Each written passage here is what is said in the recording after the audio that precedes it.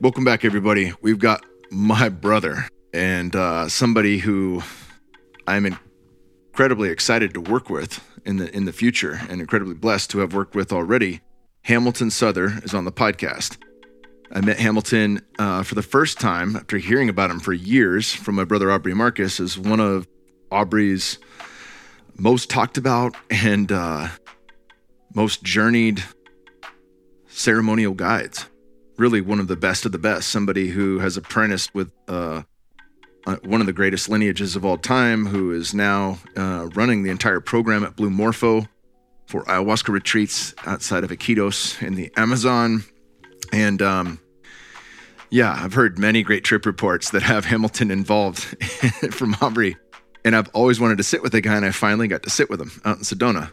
Not with ayahuasca, but different medicine. And I am thrilled to have him on the podcast.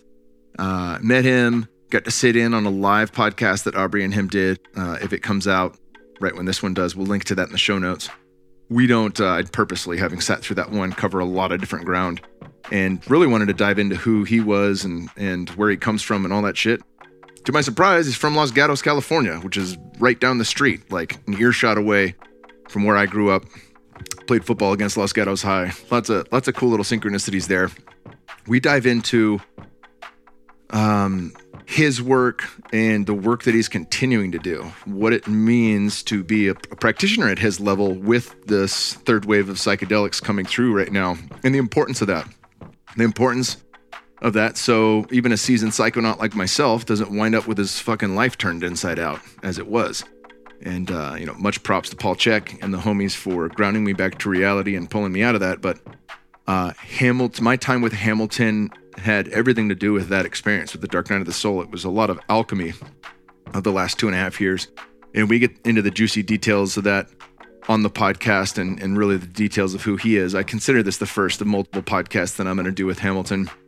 And likely there will be some trip reports as we continue to work together and deep dive what we're coming to understand from these experiences. One of the reasons I mention this later on the podcast, but one of the reasons I was so thrilled and inspired by Kalindi Ai, who was the guy known for doing 20 to 30 grams of psilocybin mushrooms over the last 20 years before he recently passed. He said, all these medicines are fantastic for healing. And at a certain point, finished the healing work. And then it becomes about exploration. And for me, that just resonated so well because really I was not searching for more healing. I was searching for, in a way, the nuts and bolts of the universe. What are the inner workings of God? How does consciousness work? And the why are we here? And funny enough, I think I mentioned this with Gaffney's podcast. Everything Mark Gaffney's writing about is exactly what I was searching for. And he may not have all the answers. I don't want to say that, but I am saying, like, having read his work, it looks like he's got at least some of them right, like a fairly good amount of them right. And, the beauty of Mark's work, which is largely in the Dharma, is that the practice, the yoga, is required in the alchemy of that. And I consider my work with Hamilton to be that. It is the yoga of consciousness. And a lot of what Kalindi was doing was the yoga of consciousness. It's really the exploration and understanding through practice and visceral experience of the inner workings of the multiverse. Kalindi still is an inspiration to me. I got a chance to talk with him on the phone before he passed away, but and they never do 30 grams again. This is a fucking harrowing experience. But if I do, I think I would have Hamilton there with me, to be perfectly honest. So just a fantastic podcast. I absolutely love Hamilton. We link to all his stuff in the show notes, where people can find him. If you're called to the medicine, if you want to sit with Hamilton, all that good stuff will be linked in the show notes. There are many ways you can support this podcast. First and foremost, leave us a 5-star rating with one or two ways the show has helped you out in life.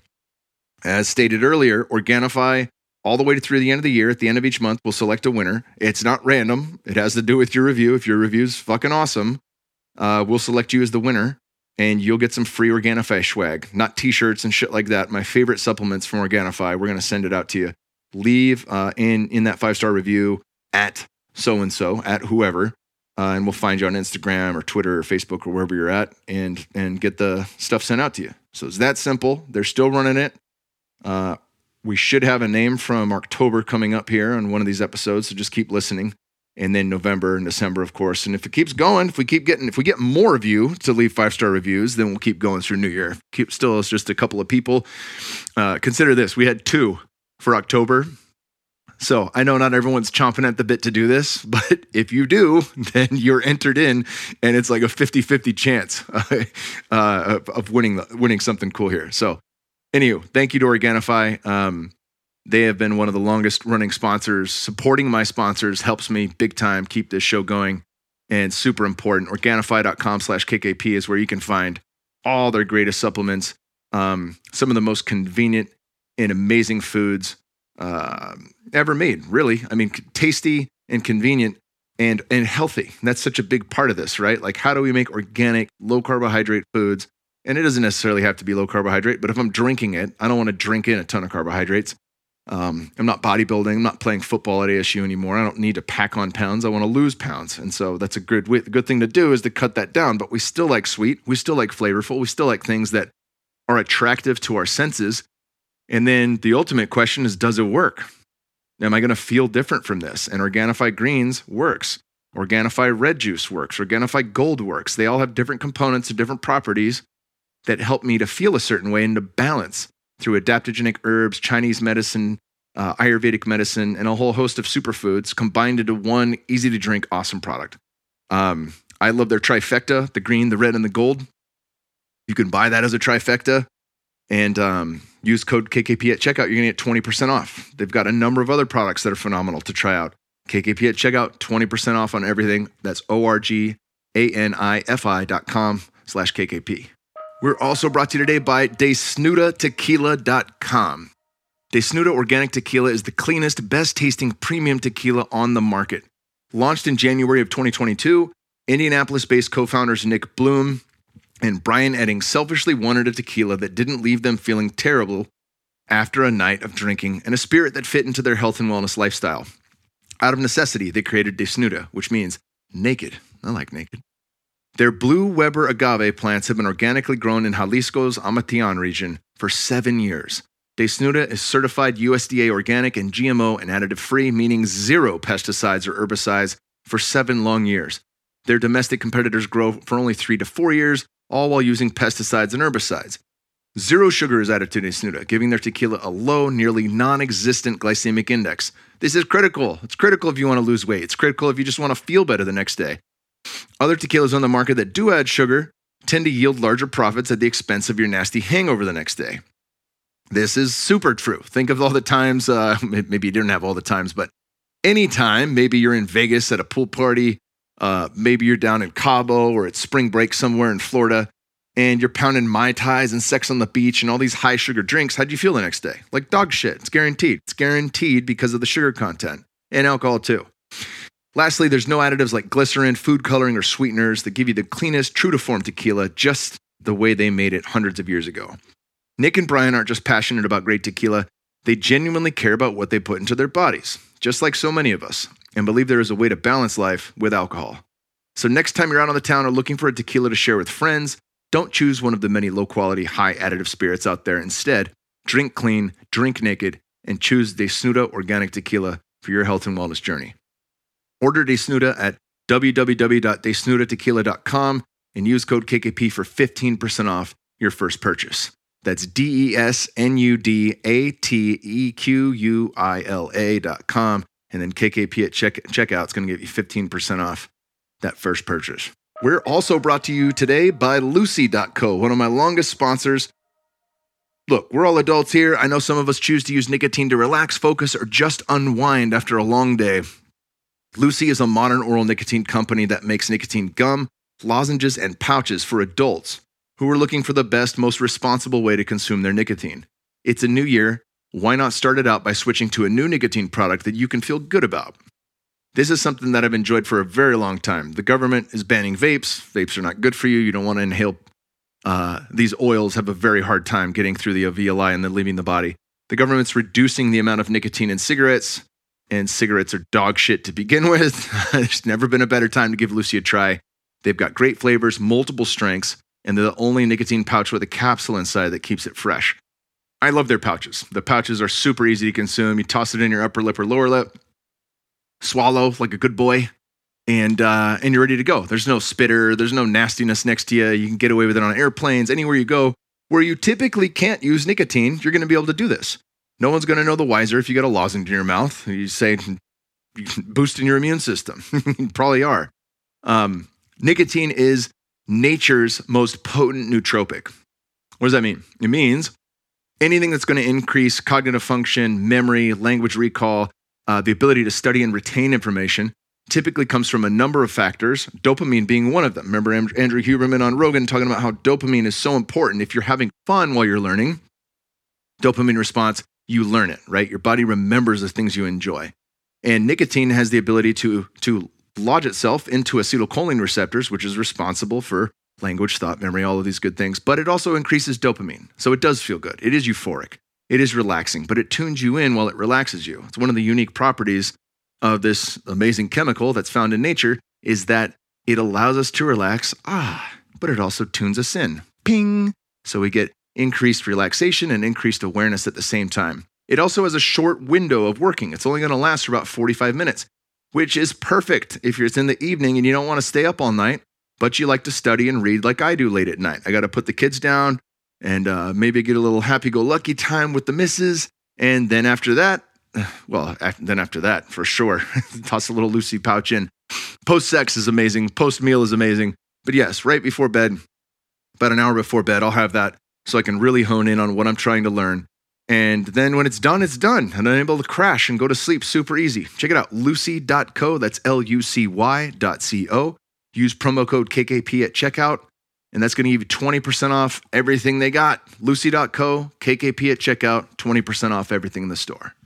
Last but not least, we're brought to you by my homies at Bioptimizers. Do you know if you're getting enough magnesium? Because 4 out of 5 Americans aren't.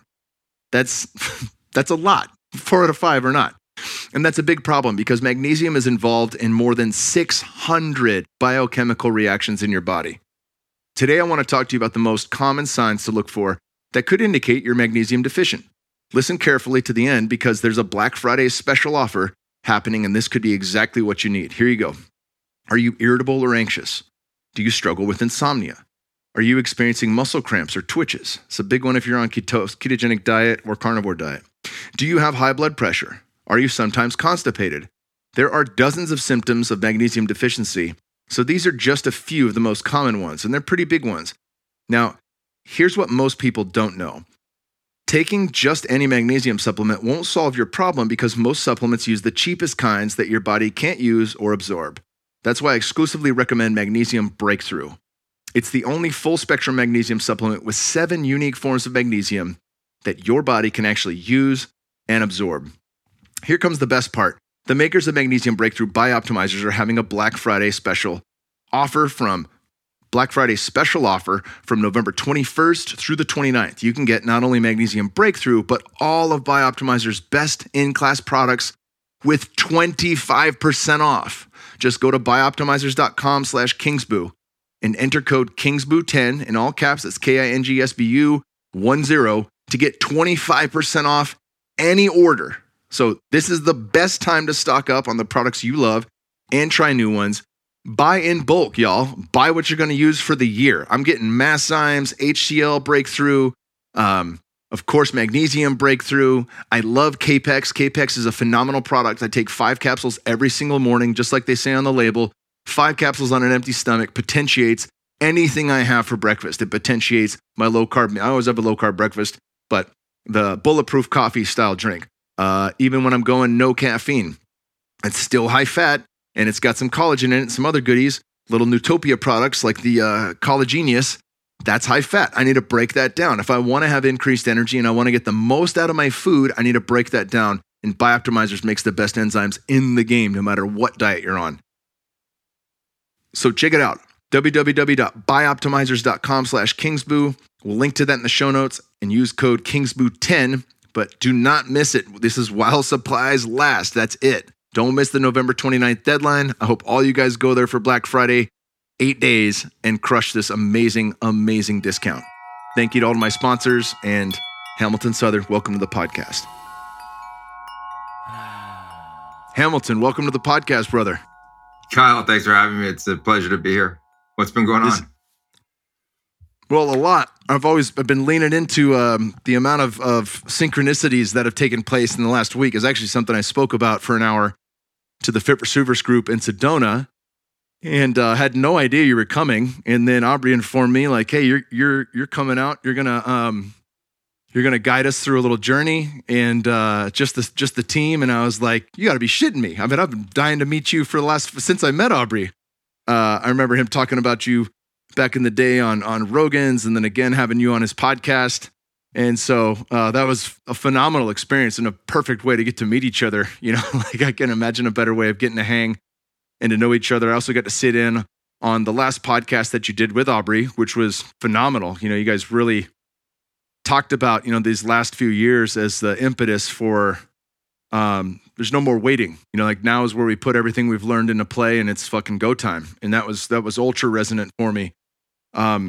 This, you know, having been on Aubrey's a couple of times, I'm sure we're going to cover a lot of stuff that you've talked about on his podcast in the past, but I want to know all this. And we have a similar trajectory amongst damn near every show where I get your background and want to dive into what has allowed you to become you know? So tell me about life growing up, and tell me about what got you into the medicine path.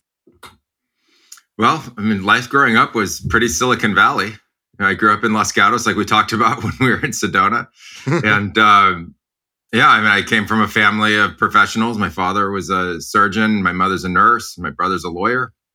You know, we were going to school, prep schools and stuff like that for college. And, you know, it was all about sports and being the best we could be, and, you know, pushing the envelope in that sense. And it was always about, you know, high achievement and stuff like that. And I ended up going to the University of Colorado, and I studied anthropology when I was there. A number of kind of really interesting synchronicities and things that fell apart ultimately had me there. And yeah, I mean, that was really, really changing in its own right. I got really sick when I was in high school, and that changed my perspective on sort of how I could pursue my life. So I actually looked for lifestyle after that more than just achievement.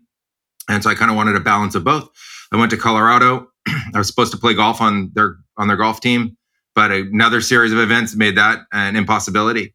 And so I just studied there. I started traveling the world, getting really interested in what was going on around the world, and getting really interested in what was going on with humans. So I studied anthropology, both interested in the past, you know, the deep past, and, you know, our ancestors and evolution. And then I was also really interested in the living cultures and what they were still doing, you know. So it seemed like there's this Western world, this civilization that had spread. But, you know, I had these deep questions like, were there still mystics, and were there people who still held ancestral knowledge? And did these tribal cultures really have a gateway into the soul, or a gateway into spirits that they talked about? And there are these ethnographies that tell these crazy stories, and, you know, of the original pioneers and explorers that went in and met these people. And it was always intriguing to me, because it's a little bit like science fiction, and it's a little bit like medicine, and it's a little bit, you know, about just sort of these people that have survived conquest and living in these very remote places of the world. And so I was interested in it, but never thinking I was going to end up having my life go in that direction. I mean, I graduated from college. Right before I graduated from college, I had a whole life that was set up. I was going to be involved in international shipping, funny enough. And then after that, professional golf. And through that whole trajectory, I ended up having a spontaneous awakening where I just kind of saw through the veil, and I started to have extraordinary experiences. I was completely sober when it happened.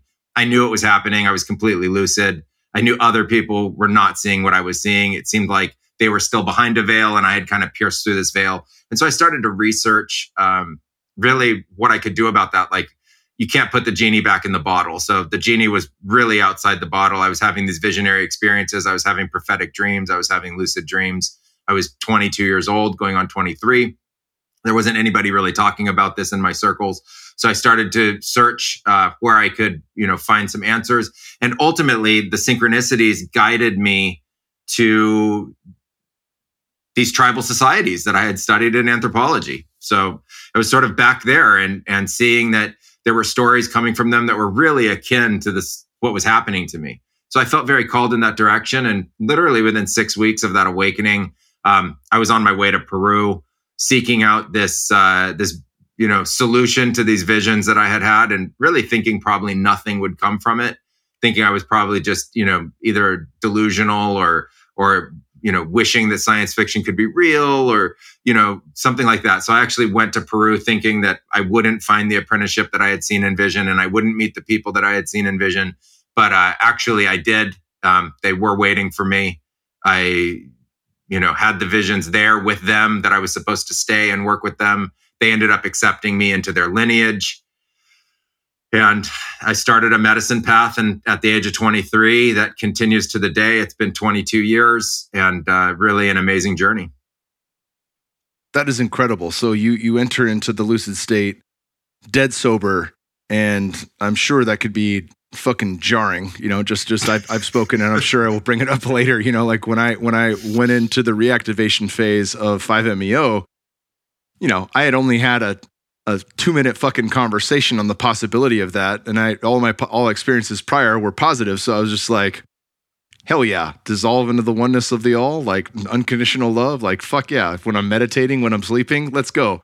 Not realizing that could take me into some of the darker places I went, but the thing that panicked me about it was that it was there was no end in sight. Did you feel any of that? Like fuck it, I can't put the genie back in the bottle. That was like a driving factor? Was there fear around that, or was there just this knowing to listen to your calling and start to search it out? No, it was all fear at first. Like the whole thing was fear. Like I didn't know what was going on. I didn't have any frame of reference for this. I didn't know what to do. I didn't know where to go. I was being told by dreams and visions what to do and where to go. You're thinking like, this isn't like your high school counselor. This isn't like someone who's laid the path for you. How is all of this going to work out? And then, you're going into this other extraordinary realm of consciousness. You don't know if it's real or if you're making it up at first. You don't know what's going on. I was confronted by all these doubts, confusions, and fears. I ultimately had to confront those. So no, I think there was a lot of fear going into it. Funny enough, the fear lasted through about the first 750 ayahuasca ceremonies. So the fear was like a decade-long journey. Like it started right then, and then it unveiled how much fear I had been indoctrinated with. And then it unveiled after that, like not only deal with the fear that you got indoctrinated with as a kid, but now take on the fear of the unknown of what you're going into that just keeps expanding and growing as the responsibilities around that keep expanding and growing. So, I think that aspect of the fear is really intense. What people don't talk about when you train is that you have a role in society that's very important in the Amazon, and that's to take care of all of the people that are really sick. So you start with this idea of, I might be scared of dissolving into the oneness, or I might be scared of what happens to my own consciousness. Pretty soon, it's like people showing up in canoes with half-dead people saying, please fix them, with a whole family screaming and crying. I'm like a, American guy in my mid-20s down there with a mapacho in my hand and a shakapa. And I got to fix this like baby that's about to die, or I got to fix this, elderly person that's about to die. And you only have some medicinal plants and some chants and stuff that you learned. And so, that just kind of piles on the intensity of the fear. Then that moved to being internationally recognized in a field that was, very fringe and very unknown at that time. There were concerns around that and how just we would be perceived. And then it moved on to working with people from around the world, where all of a sudden you're responsible for 40 or 50 people in these experiences that have come from 10 or 20 countries from around the world. And we've all gathered for this experience. And so it just kept ratcheting up the next level of intensity around that.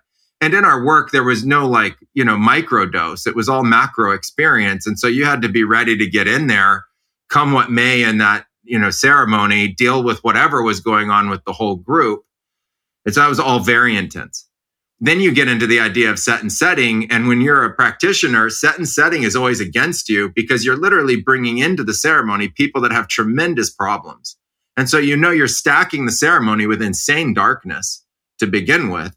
So it's not like, hey, we're in this beautiful place with, this medicine and we're all going to get together and have this experience. It's more like people coming to you that have had, tremendous traumas in their life, tremendous darkness. Some people have ancestral connection to that. and they're trying to be liberated from it, they're coming to you saying, please help me be liberated from this. And I was trained in those arts. And so in that situation, you don't really know what you're getting yourself into that night. It could be, I think it's very akin to like an MMA fight. You know that there's a certain kind of container for the experience, but you don't really know how bad it can get in there. You kind of have an idea, but you don't fully know until, you're in the round itself. And now you're, 10 out of 10 visions on ayahuasca in the quote unquote medicine, having to deal with that. So that was always a very intense thing as well. And all of that ultimately produced fear. Damn. Well, yeah, it seems like you had to hit the ground running. Talk about some of the people you've apprenticed under and, what you've gathered from them. I imagine the lineages that you're connected to. And first and foremost, like, I don't want to overstep how fucking rad this is that you had a vision of the people that were going to take you in and they had shared that vision of you coming. Like as an origin story, like that speaks to the nature of consciousness and the oneness of all things. But it speaks to many of the ways that ayahuasca works. But unless you've been there, it's just fucking, what is this guy talking about, right? But like to the initiated, that's like a holy shit, this is possible. Holy shit, there is a directive or a GPS guiding us to where we need to be. And if we listen to that, all possibilities can be seen. It's pretty remarkable that was your entry point. Yeah, I didn't have a frame of reference for this. It ultimately happened to me. It wasn't even something that I was seeking or looking for. It just literally got told in these lucid dream states and in these sort of lucid vision, and it's completely sober. You have to understand, like, this was a completely sober experience in my early 20s. I was ultimately guided to this very small tributary off of another kind of feeder river to the Amazon River from the city of Iquitos in the city of Iquitos in northeastern Peru. It was 24 hours overland travel to get there. So you'd, pass little river town by little river town, ultimately peel off the little river towns down this tributary, go past a native tribe, go another like 30 minutes past them. You would go probably 2-3 hours without seeing another human, just cutting through the forest, trusting that, everything's going to be okay up there. And then come to this like little gathering of 8-9 families along the river, sharing about 40 minutes of river by canoe paddle. And that's where I ended up having my first ceremony. Up river from me, there were literally no other permanent inhabitants. It was just, uninhabited wilderness. And it turned out that the guy that I had seen in vision and that had seen me, the great elder named Julio Llerena Pinedo, who at the time was somewhere between 85 and 90. No one ever knew his real age. He never told anyone either. He lived about 300, 400 yards away from where I did that ceremony. So I got guided literally to the area where he was, had the visions in that first ayahuasca ceremony that I would stay there and I would train there. I ultimately didn't even know what that meant. It just was, you're going to stay and train here. It took a year and just under 2 years, like a year and 3/4 for Julio to fully accept me as a person in their lineage. That's a wild story in its own right. So then I was crossed over that last veil into their lineage. It's a very intense experience when the practitioners or the shamans do that for you. They literally like force your old consciousness to nothing. And then they awaken this new state of consciousness and you're in a mind meld with them. It's not just, there's telepathy. It's literally like a linked or a syncing with them. And then through that connection, they start to train you. I'd only heard of things like that. I thought it was science fiction. I didn't know that could be true. Having gone through that expression of that kind of connection lasted through the totality of my training, almost 10 years. And it was just, incredibly intense. Yeah, I can only imagine. So this elder was the main guy that drew you in. You've been, is this similarly, was that the guy who guided the people that you generally sit with? Because you have a team that you work with at Blue Morpho, is that correct? Yeah, Julio was the head of our mesa. A mesa is a group of these médico-vegetalistas or practitioners of the medicines of the forest. And, they pass down the teachings from one generation to a next. And they also will marry in. And so there's some ways that the lineage kind of meanders and evolves over the years. But Julio, at the time I got there, only had one other student who was also a master shaman at his time by the name of Alberto. And Julio and Alberto ultimately guided me through my training. Julio said he was just too old to do it himself at that time. It's a very rigorous experience to go through training. It takes many years.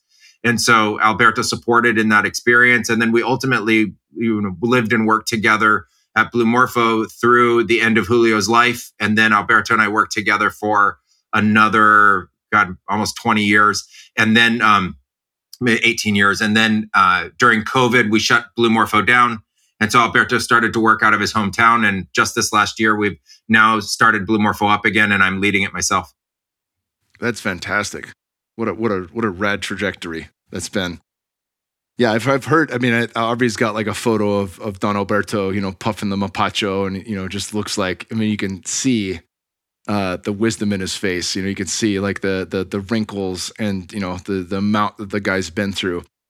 My first medicine man was a boxing coach named Huitzilin, which is the hummingbird in Aztec, and he would hold pads for us. He'd take us to the reservation for sweat lodges, and eventually started working with us with psilocybin and ayahuasca. And just a brilliant guy. I was laughing at the fact that Aubrey bought this painting from a Shipibo group at Don Howard's, and Don Howard was like, "Yeah, that's a good one." He watched him purchase it.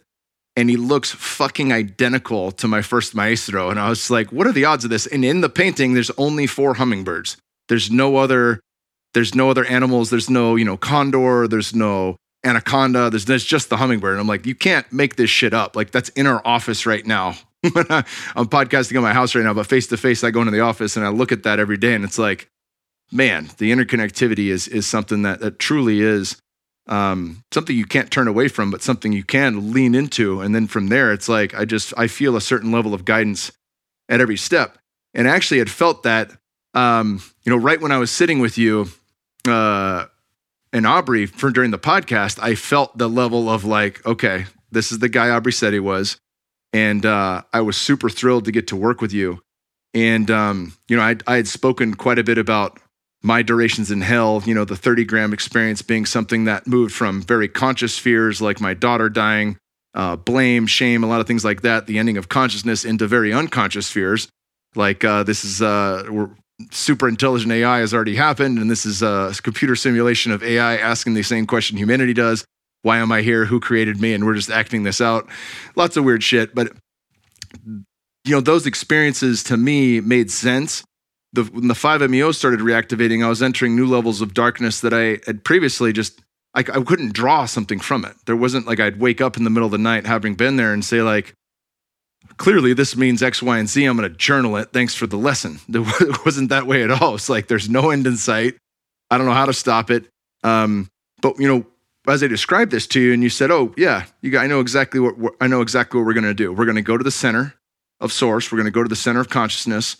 And we're going to reconnect your head to your heart, because hell is all mind. And I was just like, dude, like my whole body said yes to that. Like, holy shit. Okay. He knows he's been there. Right. And I remember asking you about your time in the darkness. And you said it took you about 50 ceremonies with ayahuasca to fully move through the layers of hell. I was like, holy shit. Like, that's just a different, you're playing at like expert level. I'm here just fucking walking into the shallow end of it. Like, hey, oh, okay, all right, shit can get dark. Wow, okay. Talk about some of your experiences there. Talk about what you've gained from and your understandings. Like, what have there been takeaways from those experiences? The Clockwork Universe, some of these different ideas that we've talked about, some of the archons, the David Icke methodologies that have you been able to poke holes in it? What is the thing that you keep circling back to that allows you to stay so grounded in the practice of having been there so often? Well, really, I mean, I got tossed into the wolves. So it wasn't like this was going to be a love and light experience when it started. It was like you had to earn it in the Amazon. You had to earn the medicine, the actual healing aspects of the ayahuasca. When I got in there, it was a contested space, meaning that it wasn't just like you could go into vision and start doing your healing work. There was negative darkness everywhere. It was permeating through the totality of all the visions. All the other practitioners were dealing with it constantly. It was interwoven through their mythology, how they talked about it. I didn't believe it at first. I was like, oh, that's just how they think about it. I can think about it differently and it'll be a different experience. And I got shown how weak that belief was so quickly as soon as I got in there and that darkness was 100% real for me. It was like being tossed into a living mythology of everything we've heard about of light and dark for the last like 50,000 years of human evolution. It was like being in the realms of our collective consciousness that still fight with that and why the world's in chaos today. It was like seeing the wars of the world only turned into Judeo-Christian demonic demonography and playing itself out. It was not only earth-based, there were many, many other realms in consciousness that it was associated with. So sort of in that holographic universe, it could take on any kind of metaverse structure, any kind of multi-D shape and context to the visions themselves. They could be astral, they could be outer space, they could be extraplanetary, they could be underwater, they could be like Atlantis, they could be just any context, but there was never any way to be able to say, oh yeah, that's a real place or that's a visionary place. It was just happening. Only when you're in the visions, it's 100% real in real time. It manifests as olfactory visions. You smell them, you feel it. If you're attacked, you can feel it go into your body and penetrate you and change you. It changes your sort of core energetic code at a very physical level, and then you changes how you think. It changes how you feel. There were all these warnings. There were like a ton of warnings about all the different ways that it could be dangerous and what you needed to do about it. There was extensive training in the protective arts and how to be able to navigate all these different realms that people call hell realms. So that was the first part of it, was just learn how to survive it and deal with it, and then get comfortable in it. And then getting comfortable in it means, okay, I understand that it's like this. I don't have to fight it. I'm going to learn how to work here. I'm going to learn how to actually deal with this space. That took probably like 3 years. So the equivalent of about 300 ayahuasca ceremonies to get, actually comfortable in that. That's normal. Down there, 1,000 ceremonies is normal training to get through all of this. So yeah. It's a very long evolutionary process to get comfortable in these different realms of your psyche, because as it kicks off and there's the collective at play and your physical well-being is at stake, it takes a long time to just build up that much capacity and wherewithal to be able to deal with it. Ultimately, we navigated all of these concepts. There's a great article that you can find online that was done in 2006 from National Geographic, literally about this. It talks all about it. In the experience of the author, I went and rescued her from this place in hell. I froze this tunnel for her. We went down. We went and got that part of her soul back. We literally retrieved that part of her soul from one of those realms. It changed her depression. It changed her psyche in a positive way, etc. Basically, it was like every night training in it for years, and then ultimately realizing that even though I didn't have to live in those spaces myself anymore, when I brought people together that were suffering from that, we would go in there together and it would all light up again, and that's what we would be dealing with. Over the years, I started to actually codify these different realms and map it all, and then learn how to really like find the way through the body itself and the way consciousness is connected to the body, to use the body as sort of an infinite gatekeeper to these different realms, which is why when I met you and you told me your story, I knew that there had been like an energetic separation at a higher dimensional state than just the physical body between your brain and your heart and the way that they were functioning together. I thought that this was like a terrible cosmic joke, that I had searched the universe for about 10 years to find this link between what was going on in the mind and going on with unconditional love. And I found it was literally like 18 inches away from my brain, I thought like, this is the worst cosmic joke ever. I go out everywhere through the universe to try to find it. And it's like, oh, dude, it's literally right here. It's under your sternum. Deal with it. And so that was a big coming home in a real way. So I just think, it's time in the saddle. It's learning how to deal with it. It's getting over your fear about it. It's recognizing that this has been in our collective consciousness for tens of thousands of years. And then after that, you learn the tools and techniques to deal with it. What do you think when you look at the world? I mean, from a personal level, when I hear all this, I'm like, yes, sign me the fuck up. I am going to dive in a little deeper into what our experience together did for me. But having had that experience and knowing what's possible, just listening to you, and obviously, like one of the benefits of you is that you fucking speak perfect English. Like we grew up right next to each other, fucking right down the street, more or less, Sunnyvale and Los Gatos. I played football against Los Gatos every year out of Monte Vista and Cupertino.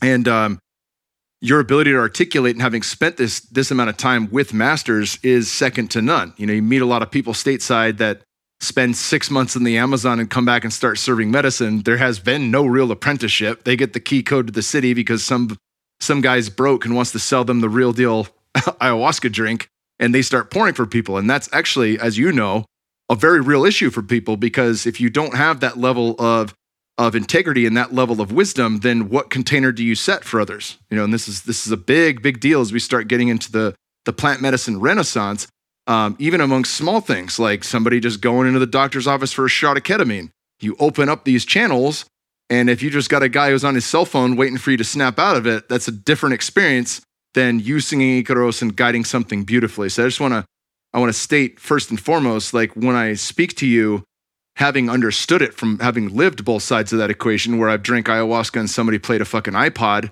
versus going to the Amazon and like really getting a visceral sense of what it means to be in a safe container. And then even further than that, you know, meeting someone like yourself who's been into some really deep and dark areas and is not afraid of it, and also knows some of the key codes to switch that, that really is something that ignites me and lights me up inside. But one of the questions I have is, seeing what we see in the world, what do you think is it going to take? I mean, does it take enough people becoming fully enlightened where we understand, you know, the light dark game that's at stake here, and we understand how to alchemize that? It feels like that's a fucking giant hurdle for humanity as a whole to say yes to. Like, all right, this is what it's going to take. I say yes to that. Let's start training.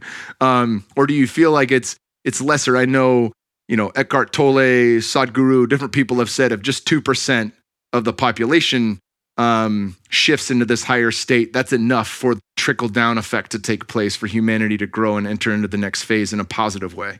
What are your opinions on that? I know that's a fucking wide open, loaded, shitty question, but I'm just curious to think of, you know, as you look into the world, and certainly in the last 2.5 years, what do you think we can do as culture? Well, first, thank you for that. Happy to feel that one. You tee it up on the T-ball. I fundamentally am in agreement that it doesn't take everybody to change the way the earth functions and the way humanity functions. I like to go to history and find rational facts that can make sense of all of this. So the first rational fact is that innovators innovate technology, and technology changes the world. So you go from no stone tools to stone tools. All of the sapiens running around the world in their tribes at that time didn't invent stone tools together. You know, stone tools got created. They start to get shared. The whole world changes. Now you find these Aleutian hand axes all over the world, where the shape and this real like digging tool, cutting tool changes the way humanity functions. The next big invention is the needle. The needle is how we start to stitch things together, and you can actually take individual things and put them together and change the shape of things. So people don't understand how important this needle is. There's archaeological record that the needle is actually technology that's passed on from one species of sapiens to another species of sapiens. It's actually cross species, still the same genus, but different species of sapiens co-breeding and actually sharing technologies. They share fire, they share the needle all at the same time. Whole world changes. Like whole world changes from that point going forward.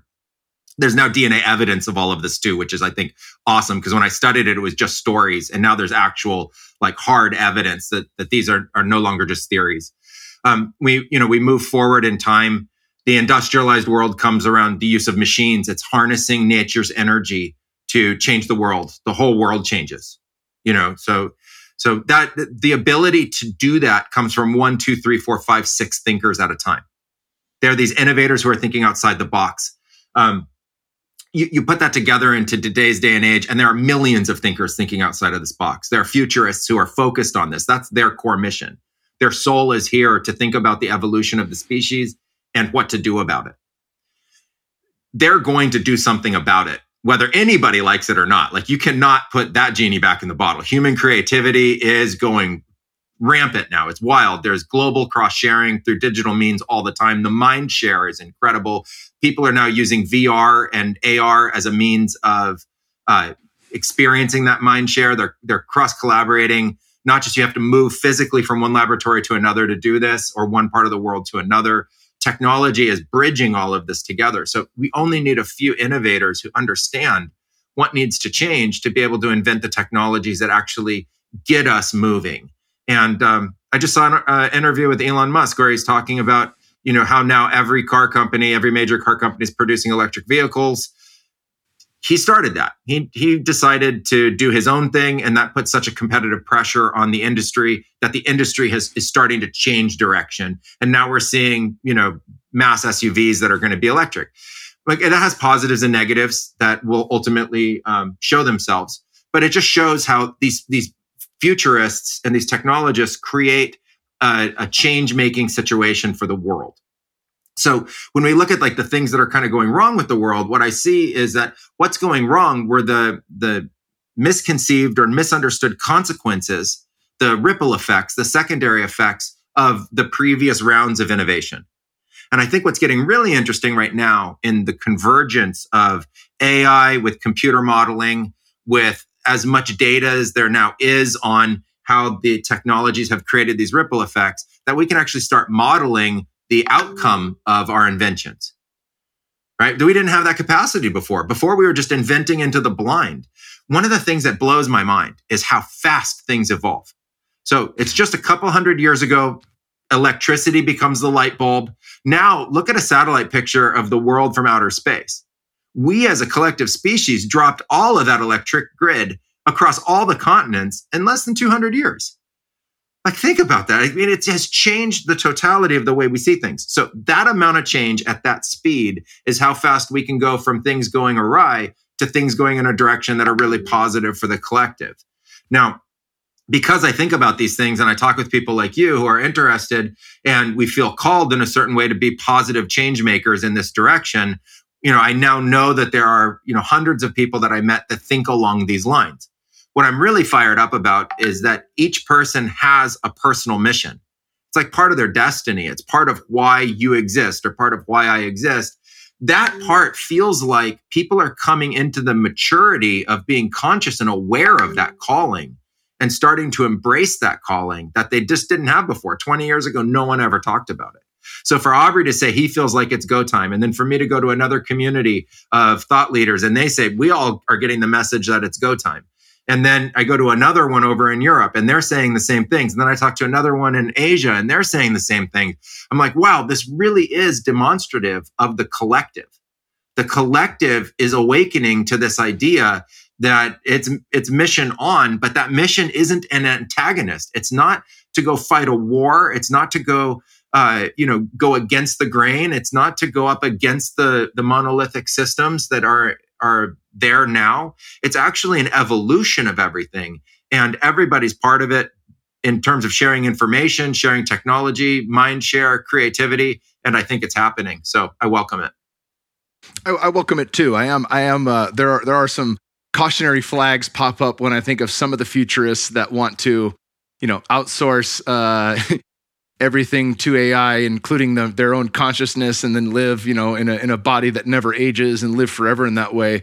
Aubrey and I have both jokingly said, drink ayahuasca. You want to understand the infinite nature of reality on a microdose level, even though it's a macrodose. But to get a taste test of the tip of the iceberg of your infinite nature, there you go. You're infinite right now. You're immortal. You get to change avatars, but there's no end point in sight.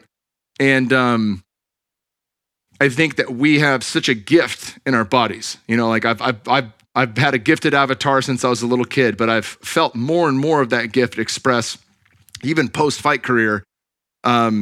Just as I've learned to love myself more and not fucking fight with myself and beat myself up, but actually take care of myself, the extrasensory awareness that's turned on in nature, the extrasensory awareness that's turned on that allows me to experience synchronicities and get these, to gather ayahuasca level downloads in a sober state. That's only happened in the last 5 years probably for me.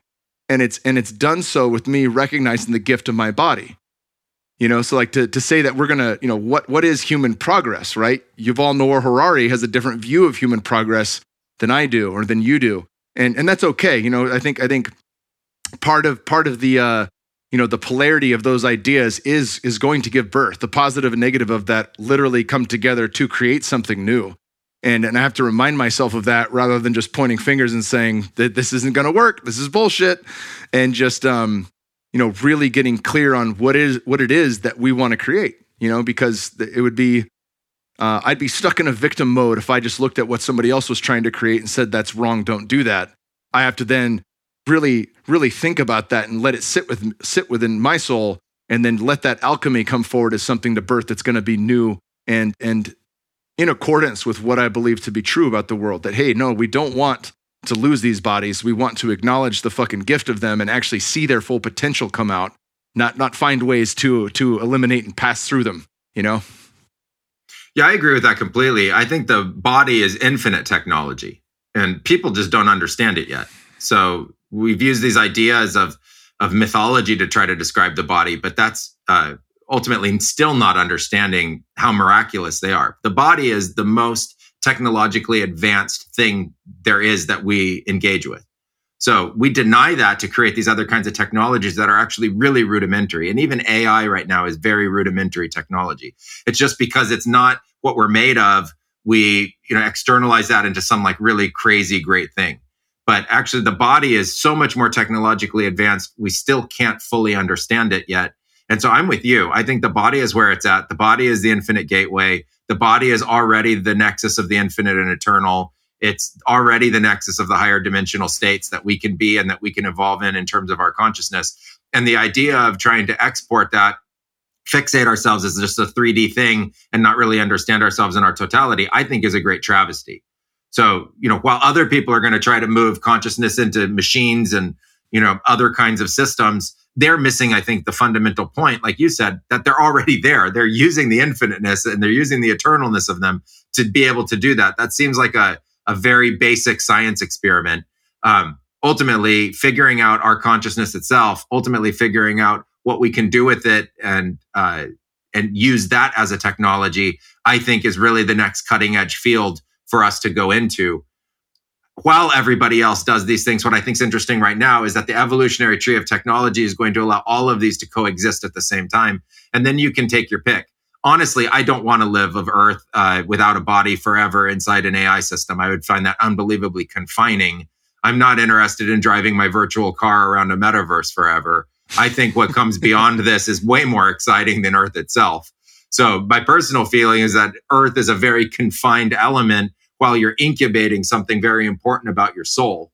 And what comes beyond that is actually much more vast and much more interesting and much more exciting. And so I actually welcome that experience. And for those who want to be encapsulated in whatever rationale they have to stay here, God love them. They can do that. I'm not going to be joining them myself. Yeah, it's interesting. I had my first experience with Psilohuasca, which for there's different forms of Psilohuasca, but for those that don't know, it was Syrian rue, a couple grams of Syrian rue, which is an MNAOI, like the vine of ayahuasca, and then psilocybin. I think we had 4 grams of that. So it was a decent dose. It wasn't 30 grams, but it was with the MAOI on board, potent, and very purgative, and felt a lot like ayahuasca. And as I started to think about these two outcomes, eternal damnation came to mind, right? And I've always scoffed at that. Like, how could the whole thing is one thing. Like, when you get that, whatever's animating me, whatever soul I have is animating the whole fucking thing. Animism is real. When that becomes a visceral remembering, how could anything be separated from its source? Eternal damnation is a joke. It could never happen. And then as I went a little further into these realms of doesn't matter how vast they are, they're still finite. There's still an end cap within the limits of what the algorithm has been written to experience. Like that in and of itself is some form of damnation. And if you've stayed there long enough, that could be eternal damnation. That could be an eternal separation from source. And as I really peeked at that, it didn't feel to be a welcoming experience. I'd much rather die and see what lies ahead than ever, try to freeze my body, wake me up when you could transport me into a machine and live that way, or live within some type of simulation. This is the ultimate simulation. And that's another thing that I gained. I have a couple different teachers. Paul Chek says that that Maya isn't the illusion, it's the illusion, right? It's the way we know ourselves. It is the thing. Like, it's not just like, oh, hey, this shitty game we play to know ourselves and you really should just meditate and fuck out of here, then you don't have to incarnate. It's like, it's the only game in town that's worth a shit. And that's been that way, right? It's been that way so we can create. We can be the creators. We can design our own destiny, and we can have a part in working with other, not just being one thing, but actually having individuation and getting to play in a field with other individual nodes of consciousness. And that's the game. That's the most important game. And it is a simulation in one sense, and it is illusion in another sense. And at the same time, it's the greatest game ever created. It is the true gift of being here. It's the true gift of intelligent design, that we get to experience in that. And I think that that is one of the alchemizing pieces that I grappled with in our work together, was really letting that sink in. I was the container you set was so magnificent, and knowing that this was the play, that we were going to reconnect my head to my heart, really allowed me to enter into that space of the center of source, which would previously frighten the shit out of me because it was, beyond emotion, beyond thought in a way, beyond a why, if you will. It was just it just was, and I remember things that I didn't quite understand in the past, like Dr. David Hawkins talked about, as you move from different emotional states, your view of consciousness changes, and if you're primarily angry, you believe in a vengeful God. If you are primarily in a state of joy, God is love, and you work your way up this ladder. But when you get to enlightenment, God is. And there's nothing else after that. And I was like, what the fuck does that mean? God is not love. God is just fucking is, does it mean like I kind of meet some crossroads where I can no longer name the thing? I spoke to Paul Chek after my hell experience, and I was telling him, like, it's inverting everything I know. It's taking, like every spiritual teaching I've ever hung on, and it's showing me the equal and opposite is true. And he laughed, and he's like, oh yeah, of course. That's because anything you say about God, the equal and opposite is true. That's why the nature of the true Tao is the Tao cannot be spoken. That the real thing we're talking about right now cannot be spoken because of that. Because it's beyond language, it's beyond polarity, it's beyond all that. And as I entered into that space, I stayed in a meditative position, and your Icaros really anchored the room. It started off for me very much like ayahuasca does, and even though there was no ayahuasca involved, very much like that. And I was able to touch my body, hold my legs, and just feel grounded in my skin. And I could oscillate back between the center, which was without intention. It was beyond intention, maybe not without intention, but beyond that. And really feel into that space and breathe into it as my body started to have a visceral tightness, the PTSD that was stored in me from those hell realms, and breathe into that and relax into it, and then feel into my body and recognize consciously all of the gifts that life has brought me and all of the choice and synchronicity that I have had in directing my life. And that to me was, the alchemy of 2.5 years of fucking pain, and really feeling sideswiped by medicine. Like, the first things that came to mind were when you get the call from God, hang up the phone, and Terrence McKenna, the mushrooms turned on me, right? I was like, I know why he said that now. The mushrooms turned on me, the 5-MeO turned on me. Why the fuck did this happen? They were always such an ally. I have my son and my daughter because of these medicines, like fucking, and in very visceral, really trackable ways. My family was created because of these medicines. Their names were given to me by them. I knew they were going to be a boy. I knew I was going to have a girl with brown hairs and brown eyes. I knew that ahead of time, years ahead of time in some instances because of the medicines. So it really felt, it was incredibly healing, just to put it that way. And I thank you so much for that experience.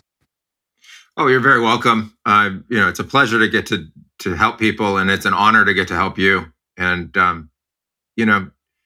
I think that's the real fallout, or the real progression of so much time doing this. I started in a lineage that focused on how to be able to heal darkness, and not just heal illness, but heal darkness in the consciousness, darkness in the psyche, trauma, PTSD, etc. And this experience of being in the plants long enough, always for everybody has a moment where it feels like it turns on them. Like everybody, it's not that it turned on you, it's that you turned. but you don't know how you turned. Something turned you along the way. And it could be your own evolution, it could be your own exploration, or it could be an outside influence that just flips you and turns you. And the moment that happens, without the skills of being able to bring it back, we're lost for a period of time. And it's brutal. And it can seem like everything that was light becomes dark. It can seem like God becomes hell, etc. Luckily for us, we learned how to reorient that. And it's a kind of reorientation. And it's fundamentally core to the body, but it's also core to our consciousness. And, it's a skill that we need to have. I always thought of it like when you see these astronauts in outer space and something goes wrong and the ship is now on this off-axis, movement and they have to somehow figure it out and right that thing and get it straight again, that we need to do that with ourselves at literally a subatomic level. It's like the actual emanating of our energy is now overtaking the psyche, and it's flipping our understandings. And, that those are skills that we learn to be able to do. I think it's a tremendous honor to get to help people with that. I think it's going to be a real problem in this, third wave of the psychedelic renaissance that's taking place. And it's one of the reasons that I decided to start teaching these arts again, so that we can actually help people with that, because there's going to be thousands, if not millions of people that ultimately go through the same experience you did. I've been through it numerous times, like at least 10 or 15 times in my career. I've actually been through where it feels like everything gets flipped and you need somebody to be able to help reorient, or you do it yourself.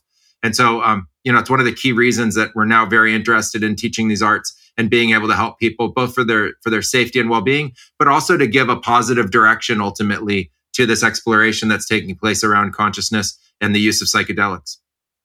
Yeah, it's so important. And it's funny, Paul intuited, he's like, I was like, I don't know, I really can't gather why the fuck this happened. He goes, well, I'll give you one reason. You know a lot of people that are in this space. You're likely going to have, some talks. What would happen if a family member called you up, in the same situation 2 weeks into the darkness and you had no experience coming through that? And I was like, oh yeah, that I couldn't just pass them on to you, like you're my guy, but you're not, you don't fucking take calls from everybody. And that really sat in. And then, in the weeks that followed and the months that followed, I was very surprised to hear how many people had gone through a similar experience and were now getting, messages on breath holds alone in an ice bath, and shit like Wim Hof warns against that because that's the only way you can die.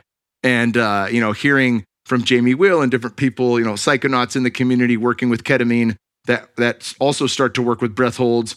They just hold their breath until they're gone. Like, you can do that. That is a thing where without a grounding cord and without someone there, a buddy system in place, you can leave the body if you want. Some people do because it feels liberating in a sense where you don't have the confinement of the body. You don't have all the pain, physical pain, mental, emotional pain, and the trauma and everything that you've carried through this lifetime and lifetimes past. You say, oh, fuck, this feels better. I'm not going back to that.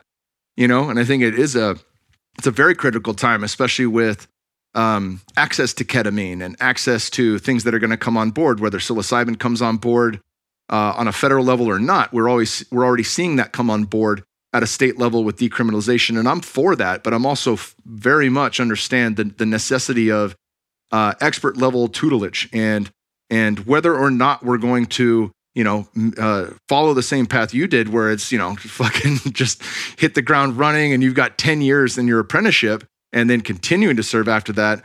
I don't know a lot of people have their hand raised for that, but, one wrong experience by yourself or with a practitioner that doesn't know what the fuck they're doing, it can unravel your entire life, and it's critical that we have that expert level guidance. Are you guys, what do you find when you take in people? Blue Morpho's become wildly popular, in part from Aubrey Marcus and different people that have gone there that have really helped pump that up, and also in larger part because of who you guys are and how you run circles. So that's always been a draw for me because it speaks for itself.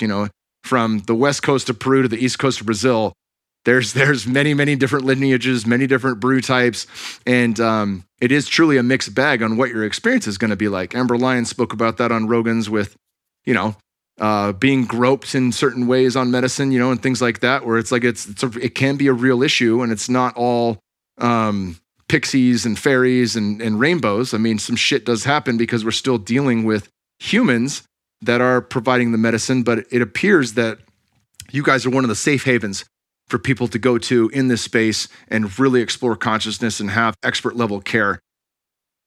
How has that changed over the years since you've gone from an apprentice into really being the guide now? Do you feel like the same, groups of people are coming through from all walks of life, entering with various things, or have you started to see a shift in consciousness with the people that you're working with and some of the new problems that are arising or the new things that you must take care of?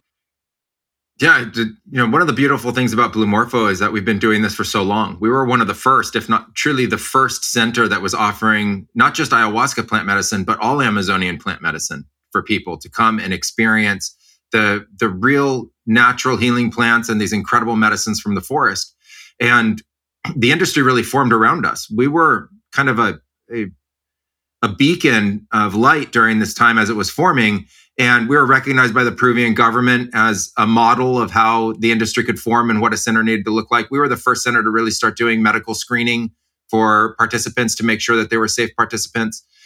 All of these things we developed over the years just to make sure that we were always really safe and providing the most professional service possible. I think that there are the negatives for sure. And we've talked a lot about, really listening to what's out there, really doing research, really figuring out who the practitioners are, et cetera. I think in our case, what has been really unique for us is that I've always strived to improve what we're doing. We've always experimented on how to be able to make our center better. So we experimented on us to be able to, ultimately improve over all the years. And really in the last year, I took the time from COVID until now to do an inventory on Blue Morpho and to figure out how we could literally make everything better. And so we've just been continuing to strive for the best we could possibly be and to be able to provide the best service. And, that's still happening. In the last retreat, it was literally one of the best retreats I've done in the last 10 years. It was absolutely fantastic. I've ended up creating now 4 different brews of ayahuasca to be able to support our retreats, depending on what people need. It gives us more precision and sophistication in terms of what kind of ayahuasca they're using and what dose they're getting, depending on their arc and their own personal needs. And so these kinds of improvements just really allow us to continue to support the people and give them, what we hope to be literally the best experience you can possibly have in an ayahuasca ceremony.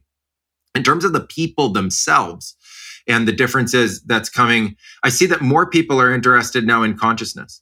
20 years ago, people were really only interested in because they had heard about it for depression or anxiety or PTSD. But now people are coming saying, I feel called to learn, not learn the medicines and be an apprentice, but I feel called to learn about consciousness and to understand that you can up-level your life through shift in consciousness. And that was an idea that I started to put out there around 2005, 2006. I published a book on it called Journey of One, which is available on Amazon. And it was about these shifts in consciousness that are natural from participating in these ceremonies. And I realized it was like a true update to your operating system, like your core operating system. And with the right intention, could be very, very positive, very fast change to your own life. So it could just take anything in your life that you would intend for, whether it be family stuff or business stuff or your own education or the use of your own intelligence, and it could just up-level it in one night or 2 nights. And, it was just such a phenomenal kind of shift that would be possible. I'm now really interested in seeing how many people are coming for those reasons. I'm also seeing a lot of people that are now coming really interested in learning tools and techniques.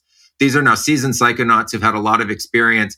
They're recognizing that there's something more to learn in terms of navigation, in terms of the container and the way that we hold the container. And so we're really starting to teach that. So I'm in the process of actually launching the Blue Morpho Academy. Apprenticeship, just like you said, the 10 years, the 1,000 ceremonies, et cetera, that doesn't really fit into the Western life or the Western needs. So we're actually creating certification programs and going right into the idea of now a more formal form of education around these practices where somebody can come out of it a facilitator and really have the skills necessary to be able to support others in their journeys and to be able to host ceremonies without it having to have the 10 or 15 years of training necessary in the indigenous style. So what we've done is we've taken the very best of what the indigenous teach, and then we've simplified the way that we learn it, really focusing on the positives of that learning experience, not the negatives. I found out that the negatives are what just take so much time.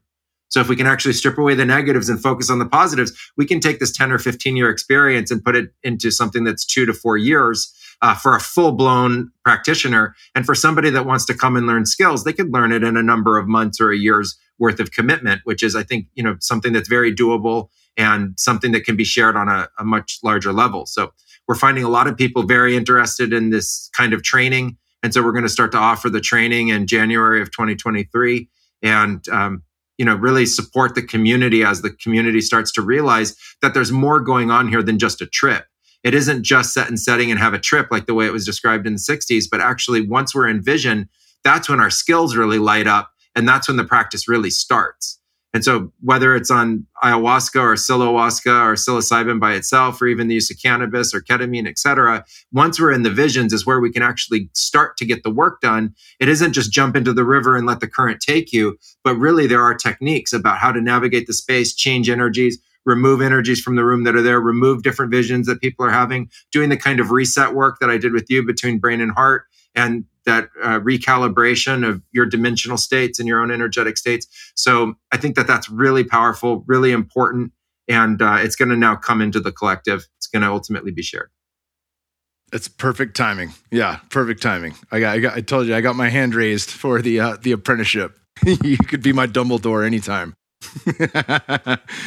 Super cool. Where can people find you? They might be interested in these things. You have Blue Morpho's website. Can people reach out to you directly via social media? How can people learn more? Yeah, so reach out to me on bluemorphotours.com. You can write to us. You can write to admin@bluemorphotours.com or info@bluemorphotours.com.